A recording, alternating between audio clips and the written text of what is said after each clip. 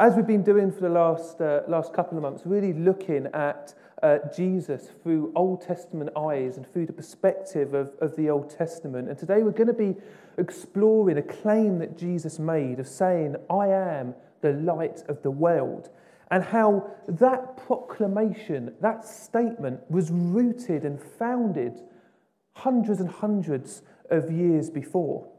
So, where do we start? We start back to Moses and the time of the Israelites.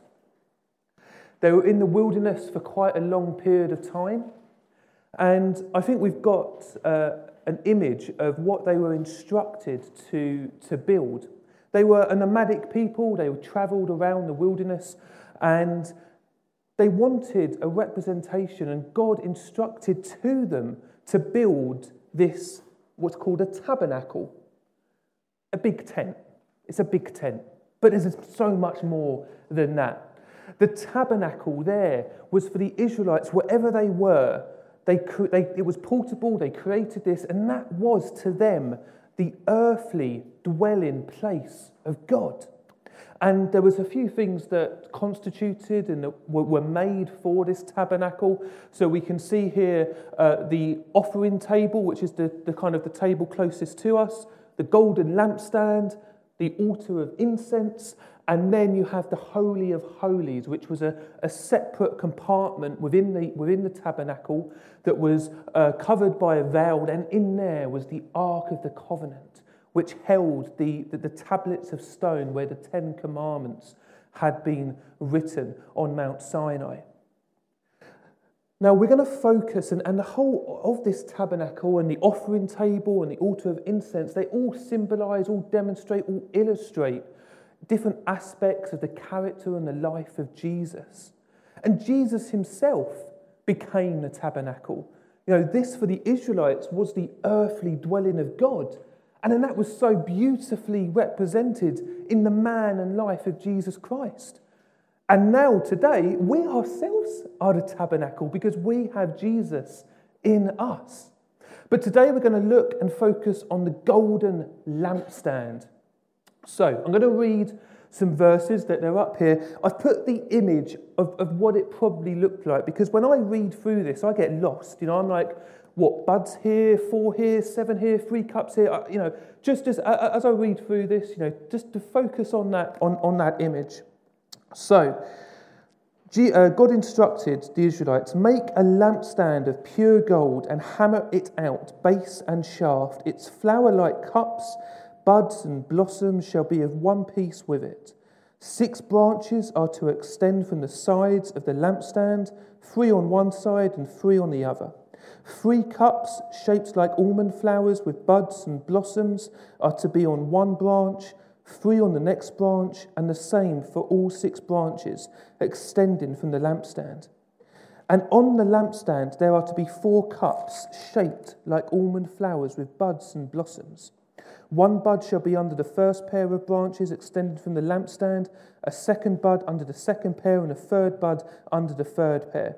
6 branches in all. The buds and branches shall all be of one piece, with the lampstand hammered out of pure gold.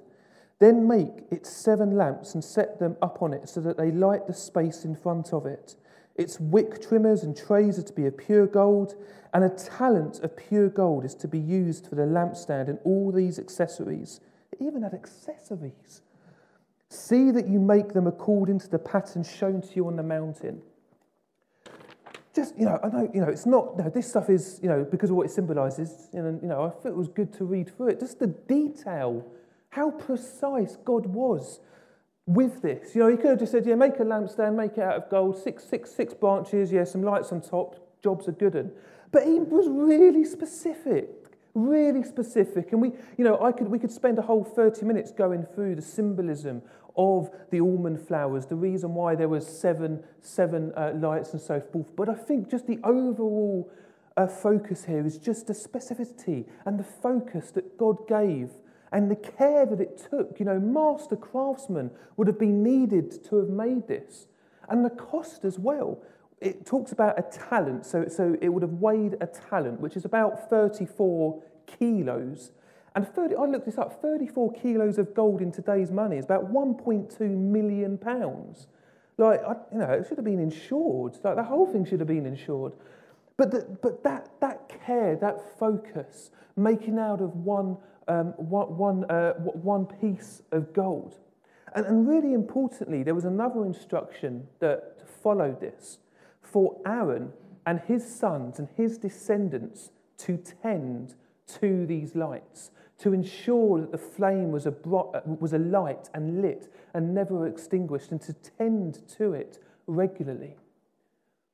And if we start to try and think about the lives that the Israelites led at this time, they moved around a lot. There were sieges, there were skirmishes, there were battles, there was hostility on all sides. Their lives were full of uncertainty. They were promised a land. Go, you'll have a promised land, a land for your people.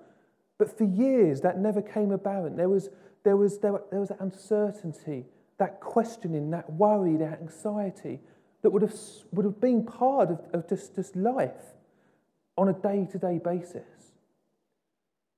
I think with the tabernacle there, that focus for this people, what a great symbol that the hope, the safety, the comfort, the assurance that golden lampstand would have given with the lights ablaze, always tended to, a critical part of the Israelite life, to keep those lights on.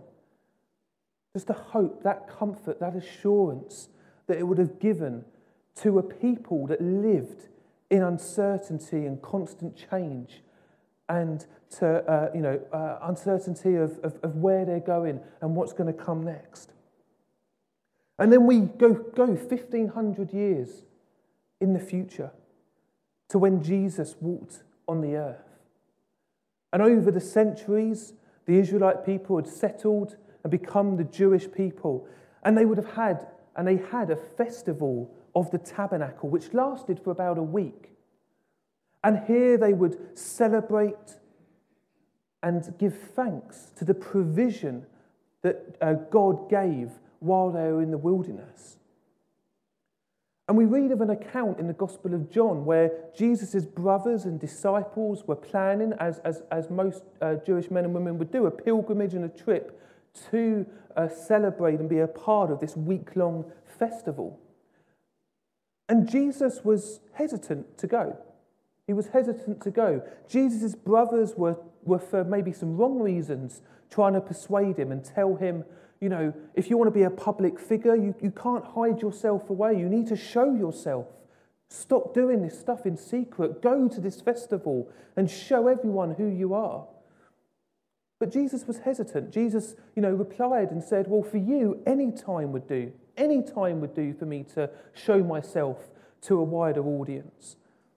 But Jesus, being who he is and perfect in all ways, knew the perfect timing and place for this. And as the festival went on, Jesus did decide to make his way to the group and to the festivities. And there he engaged with the Pharisees, with the Jewish people, with the leaders of the time, taught and preached. And they tried to seize him, as many times happens. They didn't like what he was hearing. They tried to seize him. They also were questioning, is he the Messiah? Is he just a prophet? But it's what followed was Jesus then making this declaration. What followed was Jesus demonstrating what being the light of the world actually means. Because we read, after this festival of the tabernacle and Jesus still being around the temple courts, we read in John 8 this account. At dawn he appeared again at the temple courts where all the people gathered around him, and he sat down to teach them. The teachers of the law and the Pharisees brought in a woman caught in adultery. They made her stand before the group and said to Jesus, "Teacher, this woman was caught in the act of adultery. In the law, Moses commanded us to stone such women. Now, what do you say?" They were using this question as a trap in order to have a basis for accusing him. But Jesus bent down and started to write on the ground with his finger. When they kept on questioning him, he straightened up and said to them, "If any one of you is without sin, let him be the first to throw a stone at her." Again he stooped down and wrote on the ground. At this, those who heard began to go away, one at a time, the older ones first, until only Jesus was left with the woman still standing there. Jesus straightened up and asked her, "Woman, where are they? Has no one condemned you?" "No one, sir," she said. "Then neither do I condemn you. Go now and leave your life of sin." And the very next verse, when Jesus spoke again to the people, he said, "I am the light of the world. Whoever follows me will never walk in darkness, but will have the light of life." And I just wanted to spend today just reflecting and speaking about what that meant. Maybe that woman heard that next verse, maybe she didn't. But what that meant to the people around that saw Jesus demonstrate that powerfully in how he talked to people, how he interacted, engaged with people, and what that means to us.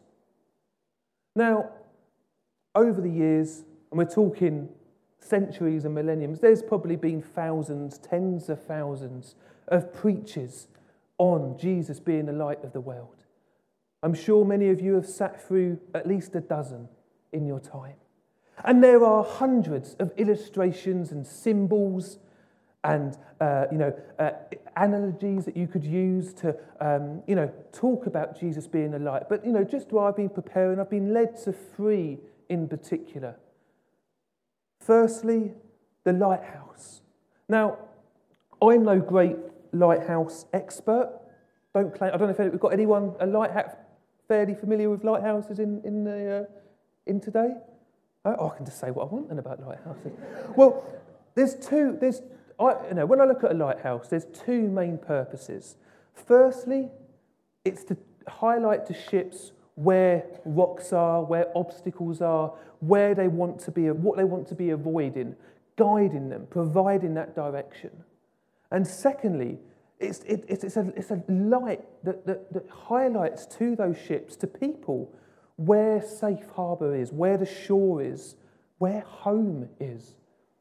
A lighthouse, if we distill it down to two words, provides direction and it provides destination. And when we think about just that short account that Jesus had with the woman caught in adultery, he did both of those things. He firstly provided direction. He said to her, "Go, leave your life of sin." Now this is not, we don't talk about Jesus or religion being a long list of don't do that and don't do this.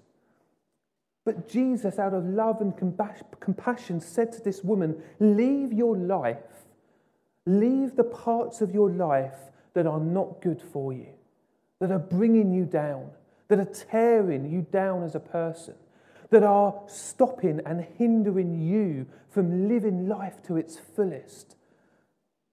That's the sort of direction that Jesus, being the light of the world, gives to many and wants to give to all of his children.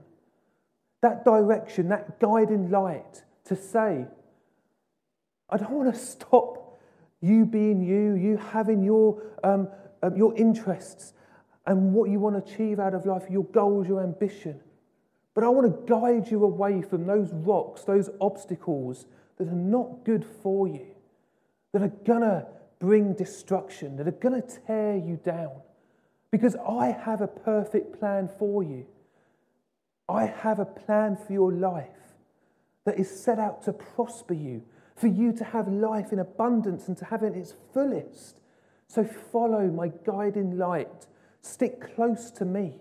Stick close to the light and trust that I will get you to shore and get you home. And secondly, he provided a destination for this woman. He said to her, "Who is there to condemn you? They've all gone." Then I don't. Jesus said, "I don't condemn you." When we think about home, When we think about a home that we want to set up for our children, it's a place of love, of safety, of comfort, of acceptance. Just in that one sentence, Jesus said to that woman, he said all of that. In me, coming to me, you will not find a pointy finger and a stern face. You will find a home. You will find acceptance. You will find no condemnation. You will find arms open wide. People can have, and we touched upon this last week, a very different idea of what coming to church is, what coming to God, what talking to Jesus is. But Jesus showed there, neither do I condemn you. He showed open arms. And we have, as a church, as a family, a role to play in this. In the way that we accept people into our homes, into our door this morning. The way that we meet people, the way that we greet people, the way that we interact and engage with people. To show that love, that acceptance, that we don't just use an empty word of saying this could be your home from home, but what does that really mean for us as a church? For this place to be a home for people. We have a role to play, and Jesus demonstrates it powerfully and beautifully just in this account. There is no condemnation here. There is no judgment here.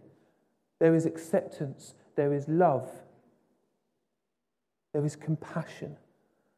And there is hope for all people that come through these doors. Now, Jesus made it even harder for us. He did set down a challenge. Moving away from a lighthouse, I was led to a beacon. I wonder why I was led to a beacon. Now, I don't know if anyone knows, I don't know if Barney, I'm sure Naomi maybe, would know this particular beacon. It's the beacon of... Yeah, the beacons of Gondor. The beacons of Gondor. So... Oh, specifically for Minas Tirith. All right. So I don't know if any of you read or watched Lord of the Rings, the beacons of Gondor, this specific one at Minas Tirith, I'm led to believe. But throughout Middle-earth, there were these beacons that would be set alight by people in Gondor as a sign of either need for support, a cry for help. And then that light would sweep across Middle-earth as other beacons were then lit. You know, they would see the light from Gondor, and the next beacon would be lit like a domino effect.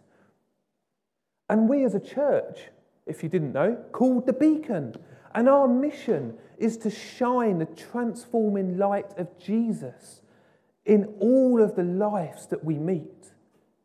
Now, that mission statement isn't just a nice marketing phrase to put on a website or a nice quote that came out of somebody's head, but it's rooted in Scripture. It's rooted in a command that Jesus gave, a declaration that Jesus gave on our lives. We should have it just as coming up here. He said in Matthew, "You are the light of the world. A city on a hill cannot be hidden. Neither do people light a lamp and put it under a bowl. Instead, they put it on its stand, and it gives light to everyone in the house. In the same way, let your light shine before men, that they may see your good deeds and praise your Father in heaven." Now, this is a challenge. This is difficult, because what Jesus is talking about, when he's talking about us, me, you, shining light, it is so much more than just being nice, than just being kind, than just having a smile on your face for everybody. It's so much more than a little pep talk or a little song you sung in Sunday school about being a little light. It is a full-throated challenge. Of course, it starts with having a smile on your face. It starts with having a nice and kind character, but it is so much more. It is so much more. The great man, a wise man, Albus Dumbledore, once said, you get choices in life, and I'm paraphrasing him, you get choices in life where you decide what to do, what is easy and what is right. You have to make a choice to do what is easy or to do what is right. Taking these words in is right, but it's not easy. Shining this light of Jesus in us is behaving, is speaking, is acting in a very, very different way than what we see in our workplaces, maybe even within our families, within our schools, and within our friendship groups. It's easy to gossip. It's easy to tear people down. But it's right, when we're talking about shining light, to walk away from conversations. It's harder to speak words of encouragement and build people up, but it's the right thing to do. It's easier to sit down and to stay silent than it is to stand up, speak out against the injustices that we see in the world. It's easier to go with the flow and say, well, that's just the time that we live in now. That's the culture that we live in. But it's harder to be countercultural and say that the wisdom that we find in the Bible, the wisdom that we see from Jesus is true now as it was hundreds of years ago. It's easier to grumble and moan and see faults and bad light of people than it is to affect and to drive and to pray into positive change for situations and in people's life. It's ultimately easier to tear down than it is to build. It's easier to be comfortable than to be uncomfortable. All of this and so much more is about shining that light of Jesus that's in us and reflecting that to a broken and a hurting world. It's so much more than just being kind and just being nice. And us, in our humanity, we can't do it. We cannot do it. We can be nice for a time, we can be kind for a time. We can talk nicely for a time. But we cannot do it without always relying and understanding that the source of this light is from Jesus. And we are reflections of that. Always going back to the source, just as Barney said, taking that time to rest, to soak in the presence of Jesus, for that light to shine brightly and sustainably in our lives. And when you do this, it gets harder. Because when you do this, what you're doing is putting a target on your back. Because as Christians, we believe that there is spiritual warfare going on. That Satan looks around, prowls around like a lion for those to devour. And who is he going to waste his time on? Who is he going to focus his attention on? Those that hide their light under a bushel? Those that take the easy option? He's going to focus his attention on those people who's reflecting Jesus' light the brightest. And all of those hard decisions that you make that may make you a bit uncomfortable and put you out there, that's going to attract attention. And don't be surprised if you feel, or get, ridicule in the world. People say, oh, what are you doing? Why do you have to act like this? Spoil things and make a scene or anything like that. You might be targeted for ridicule. You may in your own mind get seeds of self-doubt. Should I be doing this? Is this what Jesus really wants us to do? Should I really be going down this path? You may get seeds and a sense of unworthiness. How can I shine a light in people's lives when myself, if people knew what went on in my own mind, or the faults that I had, or things I've done in the past, how could I shine a light that's so pure and so radiant. All of these thoughts, all of these seeds, all of these feelings are attacks from Satan, are attacks directly to stop the good things that you're already doing. So friends, if you're feeling that, give thanks to God straight away. Give thanks to God that Satan is focusing on you and targeting you because you must be doing something right. But remember, between what is easy and what is right, shine in this light of Jesus. It's a challenge. It's a challenge. But it's what we've been called to do. And in his strength alone, we can do it. Now, lastly, I was struck by this spotlight analogy. And it's a bit different. But for some people, you may be a Christian for quite a while or maybe not even be a Christian, but when you think about Jesus' light and coming to church, you sense very much a spotlight just directed straight on you. And it can be a very lonely and exposing place to a point where you just want to go back into the shadows and stay hidden. You don't want to get close to the light unless people find out what you're truly like or who you truly are, or if this light of Jesus starts to change you in ways that you don't want to be changed. But this sense of nakedness and being exposed. I had a picture of someone just under this spotlight. And as the light got more and more intense, they had these dirty rags round them and they were wrapping them tightly round their body. They were afraid of the light, that the rags might be see-through. But they were afraid because they were so convinced that underneath these dirty rags, they were naked. And they throughout their life, just wrapped these dirty rags round them tighter and tighter. And Jesus, this perfect, pure light radiating on you, just saying, take and let go of those rags. Because underneath, you will not find nakedness, but you will find robes of righteousness that I have clothed you in, that are pure as white as snow. So let go, come out of hiding and embrace the light of Jesus. Embrace the life and plan that I have for you and take this light into your heart. So there's going to be a song that's just played, it's just a YouTube video.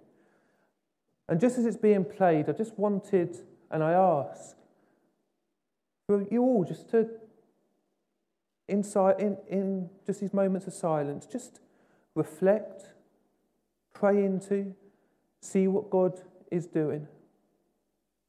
Around 3 main areas of what I've just spoken about. The song is entitled Out of Hiding, and that can come in many ways. Maybe it is for you accepting God's plan over your life, like the lighthouse, the direction that a lighthouse gives, embracing that plan and letting Jesus guide you and follow that guiding light. It may be to take up that challenge, to be that fiery beacon in the situations and in the lives of the people that you meet. To take up that challenge and to pray into that. Or it may be specifically on this spotlight. Your feelings of getting close to Jesus, maturing in the Christian faith, coming to church even, can be quite daunting, scary, exposing. Just pray into that. Because we believe that we have a God who wants the best for his children and loves to spend time with us and speak to us. So just for the next few minutes, just respond however you feel you'd like to, but just spend time with this Father God and see what he's saying to you.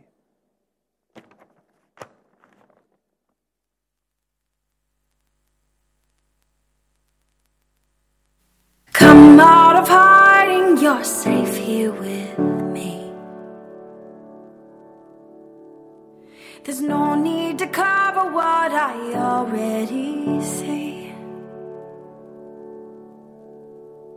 You've got your reasons, but I hold your peace.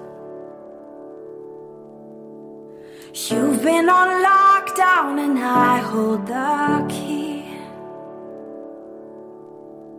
'Cause I loved you before you knew it was love, and I saw it all. Still I chose the cross, and you were the one that I was thinking of when I rose from the grave. Now rid of the shackles, my victory's yours. I tore the veil for you to come close. There's no reason to stand at a distance anymore. You're not far from home, and I'll be your lighthouse when you're lost at sea. And I will illuminate everything. No need to be frightened by intimacy. No, just throw off your fear and come running to me. Oh, 'cause I loved you before you knew it was love, and I saw it all. Still I chose the cross, and you are the one that I was thinking of when I rose from the grave. Now rid of the shackles, my victory's yours. I tore the veil for you to come close. There's no reason to stand at a distance anymore. You're not far from home. You're not far from home now. Keep on coming.